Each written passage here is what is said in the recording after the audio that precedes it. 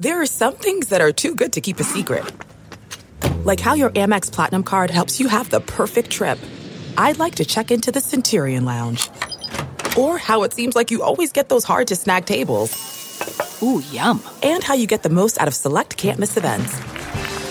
With access to the Centurion Lounge, Resi Priority Notified, and Amex card member benefits at select events, you'll have to share. That's the powerful backing of American Express. Terms apply. Learn more at americanexpress.com/withAmex. I'm hoping the Big Ten has to modify their system for us. Probably like getting grade 10 sandpaper rubbed on your face every day. I mean, we say it all the time, whether, there's two types of turds. You're a sinker or you're a floater, but you're still a turd, right? I mean, we are about players and players playing the plays and not necessarily the plays. Welcome to the Varsity Club Podcast. My name is Derek Peterson.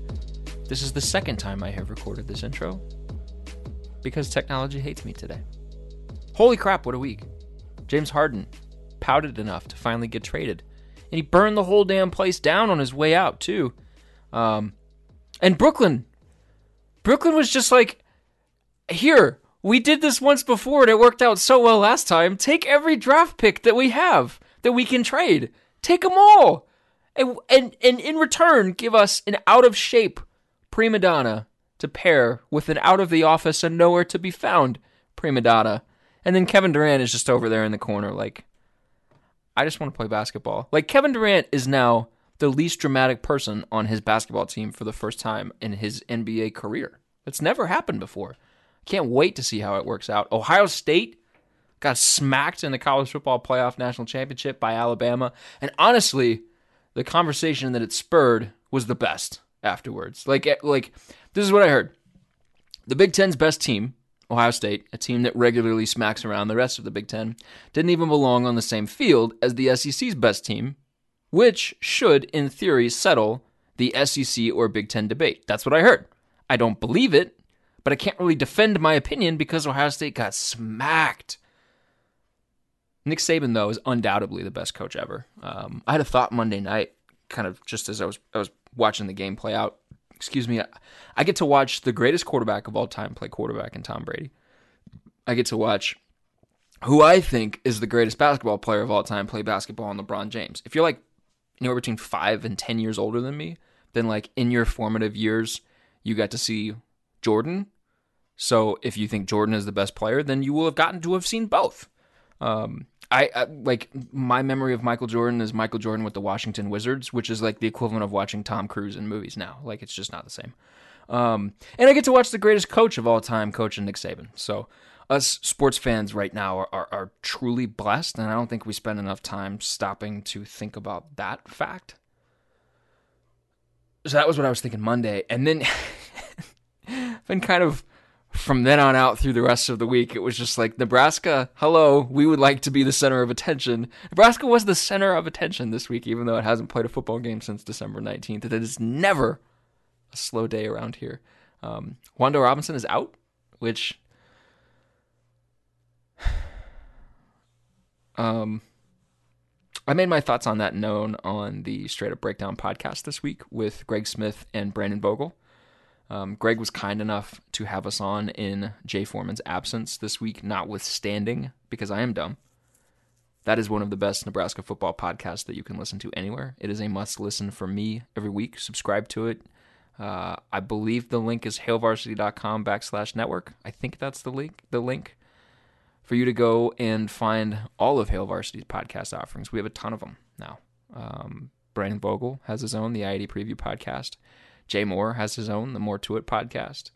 Aaron Sorensen and Sasha Durkin have their own. Sasha. I don't have a speech impediment, I promise. Sasha Durkin and Aaron Sorensen have their own podcast. The Mind Your Own podcast. It's good. Listen to all of them. All of them are good. Oh, what else happened? Nebraska got a replacement for Wandale Robinson, kind of, sort of, on the same day. Samori Toure, a 6'3" grad transfer from Montana, is coming to Nebraska. He'll be on campus this weekend. In his last full season, 2019, FCS level, did not play. In 2020, they pushed it to the spring, which is probably why he's coming to Nebraska, because if they had played this past fall, he's probably going to the NFL right now. In 2019, he had 87 catches for 1,495 yards. He had 13 touchdowns. This is a dude with legit NFL chops. Hopefully, he's going to help this Nebraska team, this wide receiver room, this offense. I touched on him when I scored the wide receiver room this week. That series is up and running again on HailVarsity.com, the Scoring the Huskers series that I've done each of the last 3 years. So far, I've covered the wide receivers on Tuesday and the tight ends on Thursday of this week. In the past, I've kept them together. I split them up. I feel like the tight end room is probably, if it's not the strongest room on the team, it's the strongest room on the offense. So I split them up this week. Moving forward, every Tuesday and Thursday will be a new one, a new group. Go read them. Nebraska also secured a transfer pledge from Marquise Stepp, a former four-star running back from Indiana, who spent his first 3 years at USC. Stepp redshirted in 2018. Then he played sort of a secondary role in 2019 and 2020. He is a kind of downhill running back. The thinking is that he's a replacement for Dedrick Mills because Dedrick Mills is going to the NFL. He announced that this week. This isn't surprising. I've been saying since the season ended that I didn't see him coming back as a guy with NFL aspirations and really an NFL skill set. It made no sense to me. It would make no sense to get another year older as a running back in a situation that isn't letting you feature yourself fully. Nebraska could have used him differently, and maybe it will use guys differently moving forward, but we've got 2 years of evidence that suggests that he wasn't going to have 20 carries per game, that kind of a role in this offense for whatever reason. So he's moved on, and then Nebraska found out that Deontay Williams, Markel Dismuke, and Will Honas, 3 key starters from the defense, they're all returning for one more year, using the free year of eligibility granted by the NCAA. Those announcements sort of in conjunction with what we already knew, that JoJo Domann and Cam Taylor-Britt are both coming back as well. Nebraska will return 9 of its top 10 tacklers from a season ago on that defense. They should be really good. I think this defense can be salty as shit next season. There's no doubt in my mind that Eric Chinander will continue to keep them on the upward trajectory that he's got them on. The other 2 phases of the game, though.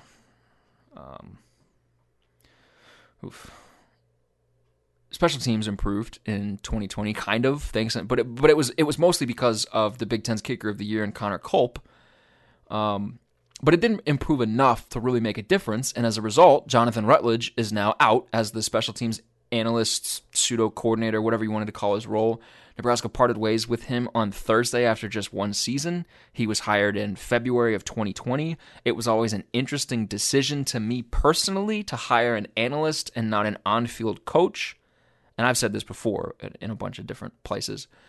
It's not enough to talk about the importance of special teams. You actually have to prioritize it. And when you have a head coach who focuses solely on the offense and delegates stuff in the other 2 phases of the game, you really have to have someone who can be on the field and offer in-person, in-practice instruction if you want a bad unit to get better. Nebraska going from that, it had that, kind of, sort of, it had that with Jovan Dewitt, a guy who, albeit he was splitting his time as an outside linebacker coach, but he was a guy that could offer on-field instruction with special teams. It had that, and then it moved to a guy who was limited to setting up drills before practice and watching film after it. That was always going to be an interesting move because it didn't yield the results that Nebraska wanted. Now, I don't think that's completely Rutt's fault. He was directly responsible for 2 kickers coming to Nebraska, Connor Culp and Daniel Cherney. Culp won Kicker of the Year and was maybe Nebraska's most important player, so point in favor of Rutt. Cherney didn't play a single game because of injury. That's really tough to have when your only scholarship kicker is a guy that never plays for you. And I shouldn't say never because he's coming back. He'll have another year to try and get over the injury, but he didn't play at all. It's tough, and like I said, I don't think it's entirely Rutt's fault. It'll be interesting to see which way Nebraska goes, kind of with this position moving forward, because like I said, it's just not enough to talk about wanting to prioritize it. But I think I covered everything. Did I cover everything? There was a lot that happened this week. I think I covered everything. Let's get to the people that you want to listen to instead of having to keep listening to my voice. I asked 2 folks to join me on the podcast this week. We will get to their interviews right now. The first is a coaching legend in the state of Indiana. He was a high school football coach for 28 seasons. 23 of those were spent at Cathedral High School, and 4 of those seasons he coached a guy by the name of Marquise Stepp. You may have heard of him. Rick Strife is going to join me, and we're going to talk about Stepp and kind of what he can bring to Nebraska. And then after that, I'm going to have another coaching legend on, and I think you guys all will love this one, Bob Stitt. Nebraska native, offensive innovator as a coach, longtime coach at Colorado School of Mines, and he coached Samori Toure at Montana. So he'll be on in a bit to talk about Samori. That's coming up. First, let's get Rick Strife on. Excited to be joined this week by Rick Strife, 28 years coaching high school football, 23 years coaching at Cathedral High School. Rick, thank you for coming on. How are you? I'm doing great. It's my pleasure to be here. So for anybody wondering, who is this guy and why am I hearing from him? You coached Marquise Stepp when he was in high school, Nebraska's newest running back addition, a USC guy. He announced that he was transferring to Nebraska this week. I hit you up. You were really gracious and agreed to come and talk to me about a guy you coached in high school. He was a really high profile recruit. We'll get into that a little bit. He went to USC, kind of here and there. He didn't really have a chance to be a feature back. And now here he is at Nebraska, kind of replacing Dedrick Mills. Dedrick Mills was a guy that came over with like 2 years left of eligibility, if I remember correctly. He's off to the NFL. I think maybe kind of the thought process when people talked about replacing Mills was that Nebraska would go with maybe a grad transfer running back, a guy who's going to be a stopgap running back because they have 4 freshmen in the room right now that'll be freshmen next year. Stepp has 3 years of eligibility. He's a guy that's going to be around for a bit. So let's start here. Who is Marquise Stepp as a running back? What is Nebraska getting? He's a downhill, between the tackles, power runner type guy. We ran a lot of inside runs with him. He's got excellent speed, but his forte will be power and strength. He's 6'1", 6'2", 235-pound running back that is physical and likes the physicality of the running game. And quite frankly, he's your kind of prototypical Big Ten running back. He's the kind of guy you see all over your league, and I think will fit in very, very well. Did you guys use him as a feature back? Did you use him in like a committee? How did you use him when you had him? No, he was our guy. He was his sophomore year. He was the starter from day one. As a matter of fact, we had a senior kid who ended up backing him up. But there was very little doubt who was our best running back in that group. And he had a hamstring issue for a couple of years that really limited his junior and senior year that has all been remedied. And but he really, we were an I-back team, played a little bit in the gun, but we were a two-back, kind of a traditional football team, especially with him. And he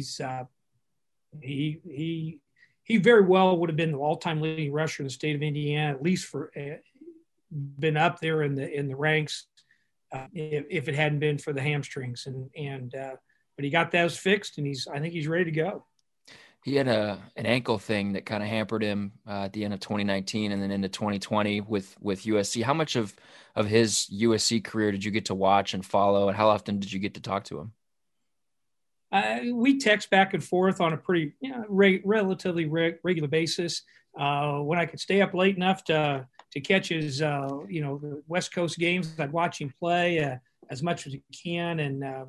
But he wasn't at USC. He didn't fit the room with the other guys in the room. And if you look at the Pac-12, they play with smaller pass catching kind of guys, and that Marquise is a power back, and so he ended up out there for a couple different reasons. But I kind of felt like I was kind of hoping he'd always return back home. But good ball player, great kid.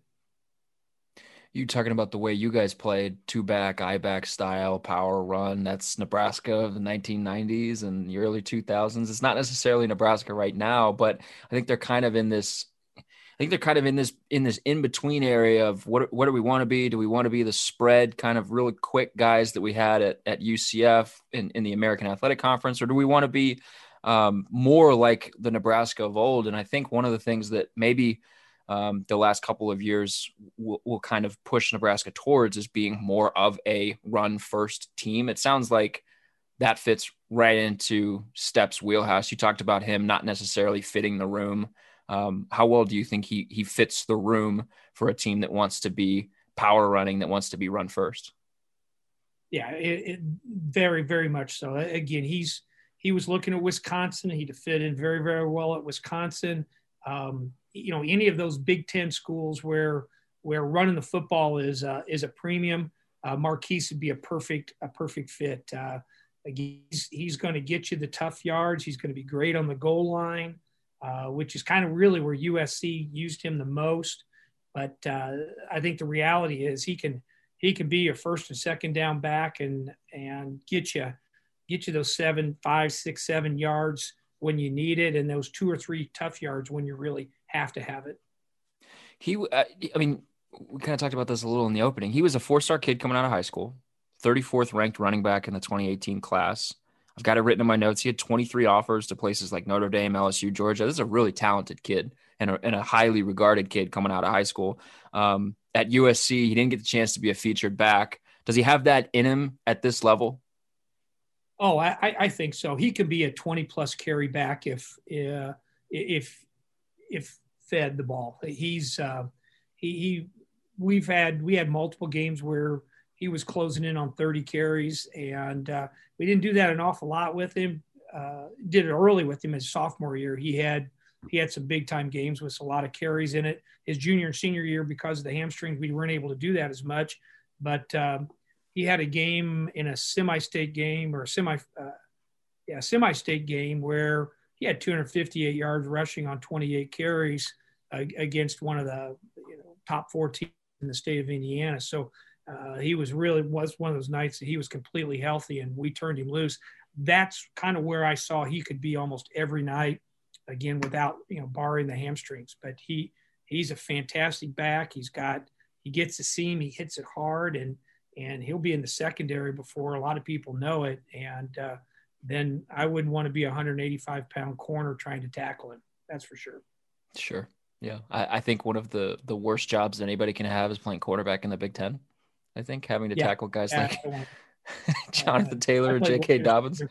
I didn't want to hit anybody anyway, so I'm definitely not wanting to be involved in any of that stuff. Let's talk more generally for a second, because you're an athletic director now at Cathedral. You're still kind of in this football realm. The transfer portal is huge right now with the NCAA freezing eligibility. The transfer portal is even bigger than it would normally be.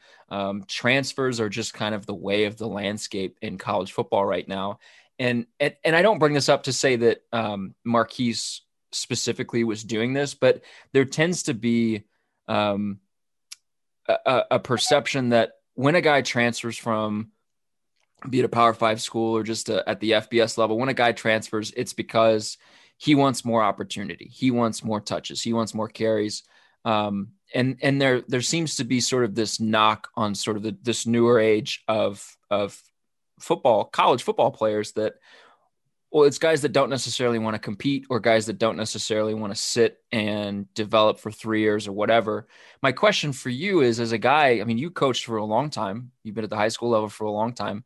Is there a way that you can coach competitiveness with your team, with your players? Is there a way that you can coach guys to be more competitive, or like, where do you kind of fall on this? Like, guys are going into the portal because they're not seeking competition. I think there's a little bit of that with some of the guys, particularly with quarterbacks. They see the writing on the wall that they're not going to get a chance to play, and they want to play. So they move to a spot where they have an opportunity to play. Like Marquise's situation, he just wasn't going to get a chance to blossom like he possibly can because the system didn't fit him. So he's moving someplace where the system fits, where even if he has to rotate for a year or even 2 years, Marquise is a guy that'll do that. And I think if you look at even let's take Alabama, for example, the quarterback at Alabama. There's a guy that he waited his turn, he bided his time, he worked in the system, he learned, he matured, and then as a senior, he was a Heisman finalist. A fantastic guy. So there's still guys out there, and there are still programs out there that, if handled the right way, those guys don't fall into those transfer portals. And you look at the Ohio States. You get a few of those guys that are there, like a Joe Burrow that transfers. But it's just because the room is full. And even if he beats out number one and number two, he's still got guy 3 and 4, and he gets hurt. He's not going to get to the field. So you go to a place where you maybe get a little better chance to compete, just because. But some of those bigger name schools, you watch some of those guys hang in there, and they fight the fight. I think kids are a little bit different from that standpoint too. That we even see it here at the high school level, where kids will transfer because they think the room's too full for them instead of hanging on. For example, our 5A state championship quarterback this year is a kid that played wide receiver last year. He waited his time. We had a 3-year starter. Bam, he fits in the system, and bam, the way he goes. But he played other spots, and you see that happen. What's quarterback at Florida went out and played wide receiver, if I'm not mistaken. If I'm putting the right school together, but I know there was a guy that had been the starting quarterback, and they moved him to wideout, and he ended up playing one game at wideout and was fantastic. So you never know what's going to happen with those guys. Logan Thomas, who plays for the Redskins now, tight end, played quarterback in college. You see it all over the place, even in the pros. And one thing I think too that will maybe speak to Marquise's mindset is that Nebraska's got 4 freshman running backs in the room right now. So it's not like he looked at Nebraska and said, this is a place that is kind of bereft of running backs, and then I'm going to be able to step in right away and carry the ball 30 times. It seems like he's going to be a guy that's coming here to compete. Well, and he was looking for a place that uses his skill set, and circling back to the Big Ten was the best place to find those kind of kids. He's going to see similar people to him in the room that he's going to in Nebraska, or whether it be Wisconsin or any of those other places. But yeah, that his skill set fits the Big Ten much better than it did the Pac-12. Yeah. Now, if this question takes you a second to think about, that's fine. What's the best Marquise Stepp story that you've got? He is. We are playing sophomore year. It's the number one. If you pull up his huddle highlight film, it's the number one play on his huddle highlight film from his sophomore year. But we're playing at Victory Field, which is the minor league baseball team in town. So think of the old-fashioned Oakland Raiders with the infield and playing on the dirt and all that stuff. So we're playing a football game on a baseball field, and Marquise, we run an inside play. He hits a seam, and he just outruns the 2 defenders of the team. Well, one of those defenders is a guy named Jeremy Chin, who starts for the Carolina Panthers now in the NFL, and he runs right by him like he's standing still. And I vividly remember watching that on Friday night after the game was over, and I thought, oh boy, we've got somebody special right here, because we just don't have kids that do that around here very often. And I coached the all-time leading rusher of the state of Indiana at one time, over 8,000 yards rushing, and Marquise is much, much better than my boy Otis Shannon. I love Otis to death, but nah, Otis, you're not as good as Marquise. So what kind of guy is he off the field? Is he soft-spoken? Is he to himself, or is he kind of the life of the party, so to speak? How would you describe him? He's not a life of the party guy. He's a get along with everybody kind of guy. He could get along with all the folks in the locker room. He'll be a great locker room guy. He's not going to be your biggest rah-rah guy, but he'll be a great guy in the weight room. He'll be a great teammate. On the field, he plays with passion. He gets excited. There's the one highlight of him high-fiving Reggie Bush in the end zone, gets him a 15-yard penalty at USC when he scores a touchdown, I think against Notre Dame. But he's passionate on the field, but he's also a pretty quiet, soft-spoken, well-mannered young man.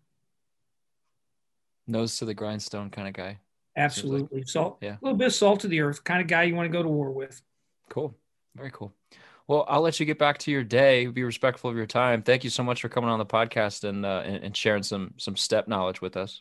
Yeah, my pleasure. And I'll be actually picking up and watching the Cornhuskers a little more often this year. Yeah, it's not exactly Pac-12 after dark. You'll have to wake up a little bit for it. I'll be all right. I can make those games. Yeah, it's Big Ten at 11 a.m. We got to find a catchy way to say it. So, thank you, sir, for coming on. Appreciate you. Yeah, my pleasure. Good luck. From one legendary high school coach now to one legendary college coach, I have Bob Stitt with me. Bob, when I told my editor I was going to have you on my podcast, I heard one very big, loud Stitt. You are the father of the fly sweep, according to your Wikipedia page. A longtime coach at the Colorado School of Mines. You coached at Montana, where new Nebraska transfer wide receiver played his ball. He was an FCS All-American at Montana. Bob Stitt is joining me. Bob, how are you? I'm doing awesome. Thanks for having me. Thank you for coming on. So you're in Denver right now. Is that what you said? What's the weather like out there?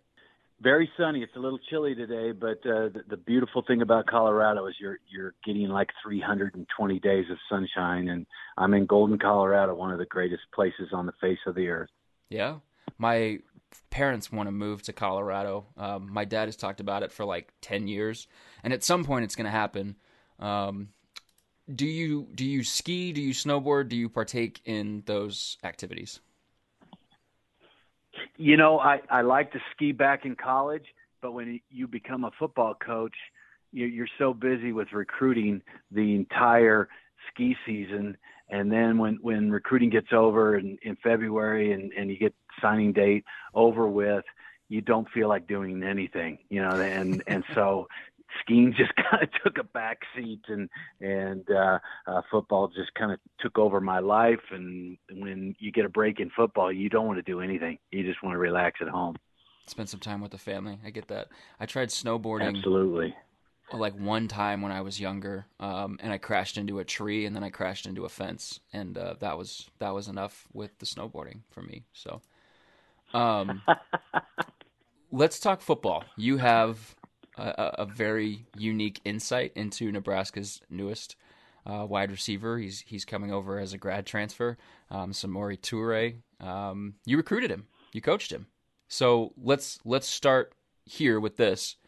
What kind of player is Samori? What's Nebraska getting? Well, I think they're getting a great player, and it's an interesting story with Samori. It was probably the middle of January, and Dan Hawkins, a former Colorado head coach, called me and said his son Cody was coaching in Portland at a high school, and I should take a look at this guy and take a look at one of his players, actually. And so I was like, Hawk, how many Division I players are available the middle of January? Signing date's right around the corner, and so this guy's got nothing. And he's like, just take a look at him. So I watched the tape and was very impressed with what Samori was doing on tape, but still, it wasn't enough to pull the trigger. So I took all of the recruits that we were interested in through a structured interview, and I got it from a company that my best friend he founded, and it's Octus IQ, and they taught me how to do a structured interview to find out if these kids had the proper traits and intangibles to be great at the next level. And so I did an interview. It was probably a Wednesday, and Samori just blew it away. And I'm like, holy cow! I got my director of football operations on the internet, and we booked him a flight for that weekend. Cost us like $1,200.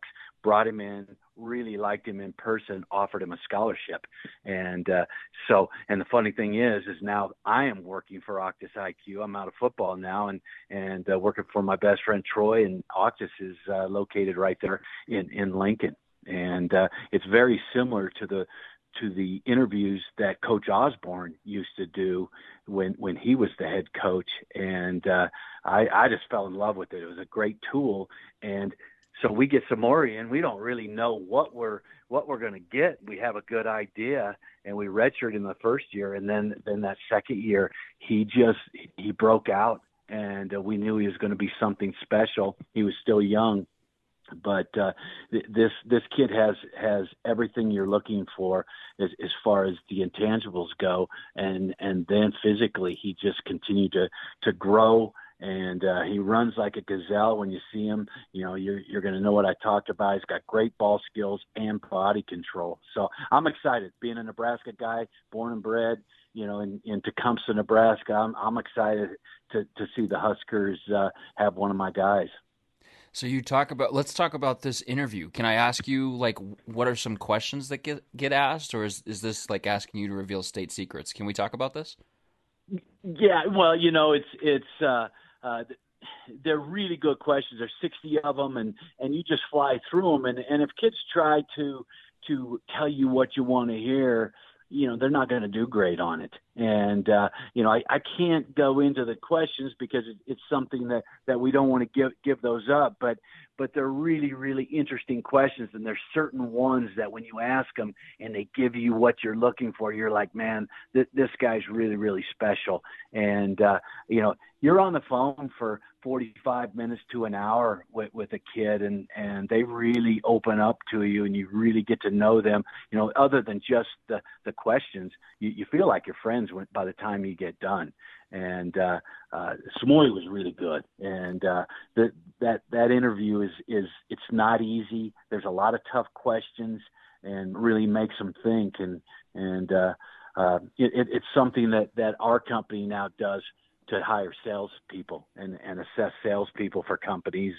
And so it was a natural fit for me. And I used it at Colorado School of Mines, and one of the worst programs in the history of college football. I used it, and in 5 years we were undefeated in top 5 in the country. We used it at Montana, and then I used it at Texas State. And our first recruiting class, we only had 2 weeks to recruit them.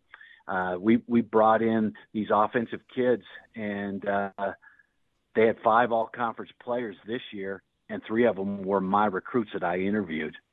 So they fired me and said I couldn't recruit, but then 3 of the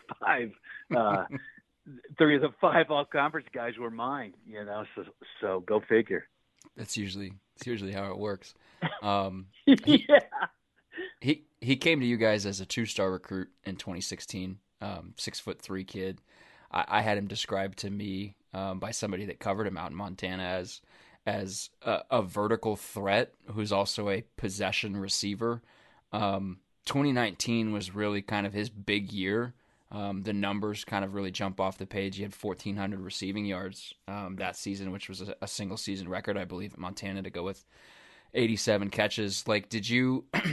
So it sounds like you saw that player in there before he kind of broke out in 2019. Did you expect him to be able to be, a dominant number 1 receiver when he got on campus? When he got on campus, we didn't know that. But after that second year, after his redshirt year, he just started making plays.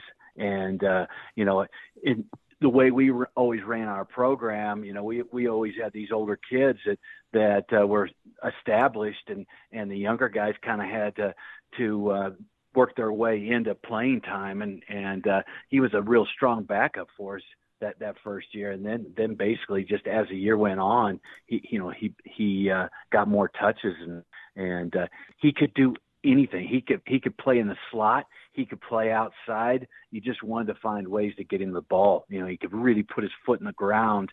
A lot of vertical guys, they can really run, but they can't make people miss, and they're not really who you want, inside in the slot. And Samori could play anything. Is he a guy that can, say, take like a little quick hitch or a little swing pass and make something big out of it?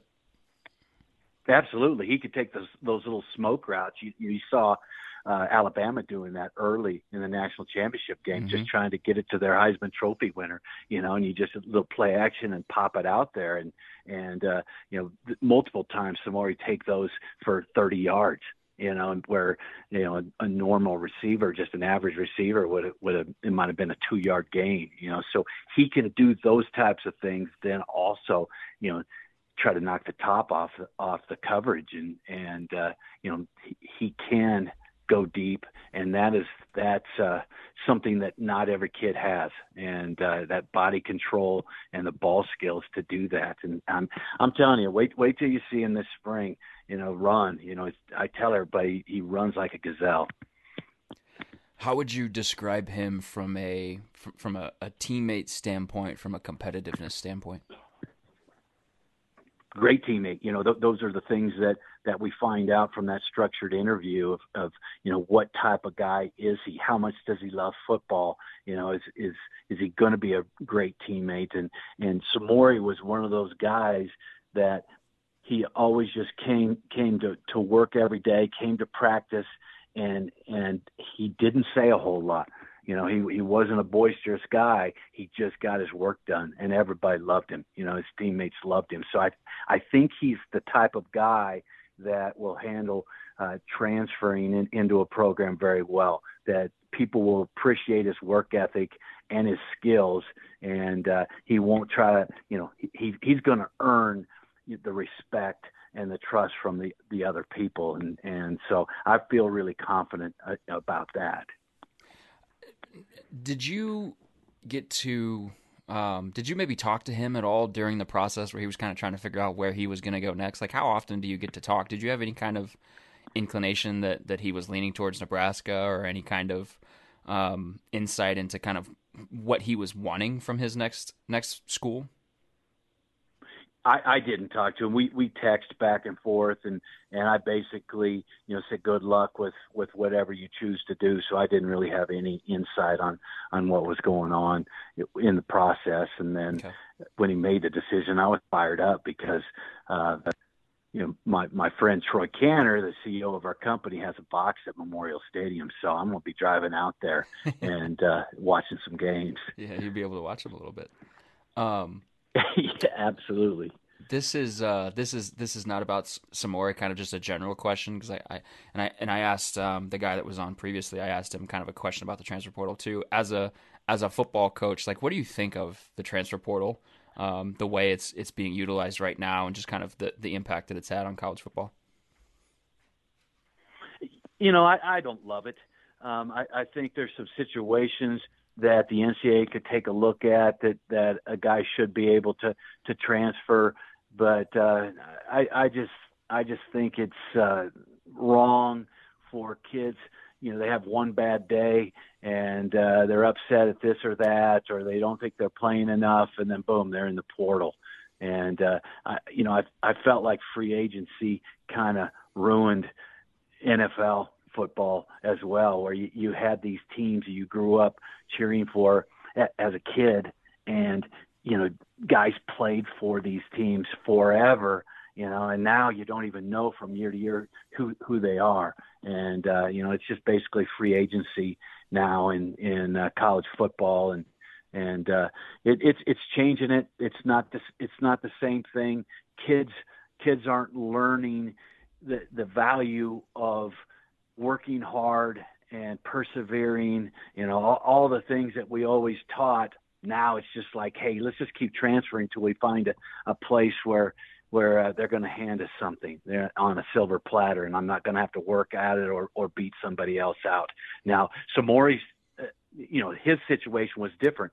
The FCS went to the spring.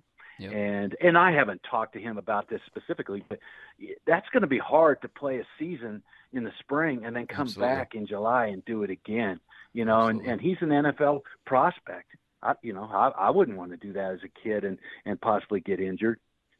So it's right for him, but some of these other guys, they should hang in there and try to work into a position and earn something. Yeah, and Samori did that with you guys. I mean, he got to campus in 2016. He worked his way up, and then had a big season in 2019, and 155 career catches for you guys. He broke an FCS playoff record. Like, he accomplished a lot.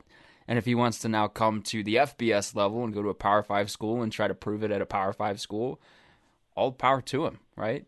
Yeah, and that was Randy Moss's record. Yeah. It's a pretty good one, And the thing is had the pandemic not happened, he would have played this fall, been over, and he would have been drafted by somebody, So it's just it was just a weird situation this year.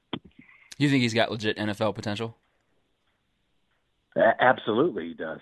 And a lot of Montana kids went through that program and had long NFL careers, and he's as good as I'd ever been around, and even as I went to Oklahoma State as an analyst after Montana, and Samori definitely could have played at Oklahoma State, and he for darn sure could have played at Texas State. He'd been our best player on offense at Texas State. When you were at Oklahoma State, that was 2018, right? Yes. Was James Washington still there? Tylen would have been young. No, I just missed him. He came back and I got to talk to him when he came back and visit. But I got there, a couple months after he finished his career. Okay. And Mason Rudolph was a guy that come around, and we went out and watched their pro days, and they had a heck of an offense that year in 2018. They're a wide receiver talent factory, I think, pipeline to the NFL. So that might be one of the better compliments that you can give a guy if you say he would have played at Oklahoma State.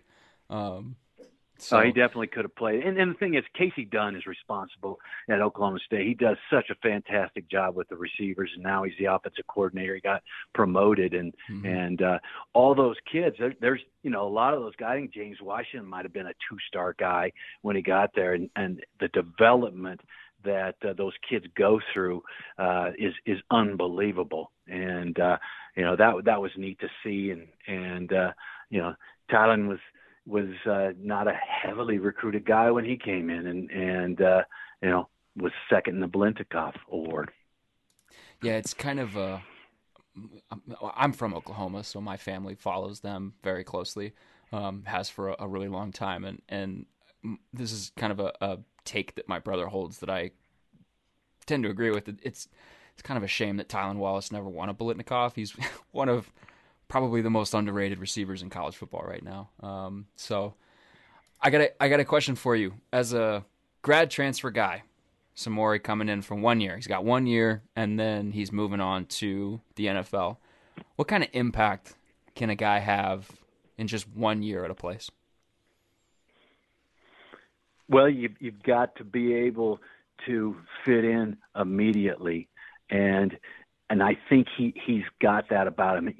His personality will allow him to come in. I think he reports on Sunday, and kids will appreciate him immediately. And that's, you've got to be able to fit in very, very quickly. Russell Wilson did that. He came from North Carolina State to Wisconsin, and he went through. I think he didn't even come in for spring football. I don't think. I think he played baseball, then transferred in the summer, and Russell Wilson ended up captain of that team.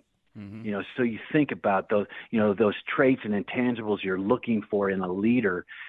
Russell had that so quickly that those guys vote him captain, and I think Samori's got that same type of personality where people, I think everybody in Nebraska are hoping that he's everything that we're talking about, and when he comes in and proves that he's got some substance to him and some toughness, some grit, and he'll be a great teammate. I think they'll really rally around him, and he can have a huge impact. Yeah, well, I mean, there's a precedent of guys grad transferring to Nebraska and then being named a captain right away. Darian Daniels did it, coming from Oklahoma State. He was a defensive captain in 1 year at Nebraska, and I have on my computer screen in front of me that Samori was a semifinalist for the William V. Campbell Trophy, which is the academic Heisman in college football. So he seems to have all of the goods. I'm really excited to whatever spring football looks like, whatever this offseason looks like, and we get into fall camp, whatever any of that looks like, I'm excited to be able to see him on a field and see what this looks like here in a Nebraska uniform. Bob, I'll let you get back to your day. Thank you so much for joining the podcast and talking a little bit about one of your guys. Derek, thanks for having me. It's great to talk a little football with you. Yeah, and hopefully there can be some people in Memorial Stadium in 2021, and we can get you out in a box out here. I'm planning on it, so even if they don't, I'll sneak in. So yeah. I'm so fired up to watch some football. I won't tell anybody. Hey man, have a good one. Thank you so much. All right, take care. See ya. That's gonna do it this week. Shout out to Coach Strife and to Coach Stitt, both for coming on. Really appreciate their insight.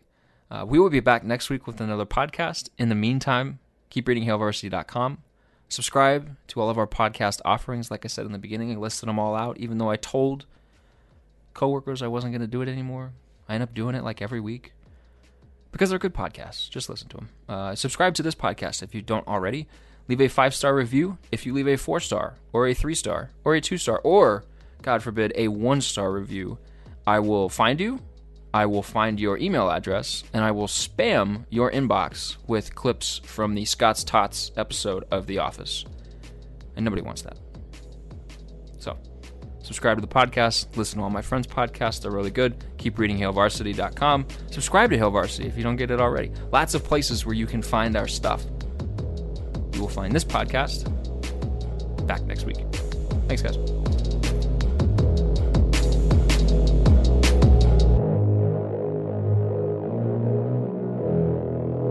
A Huda Media Production.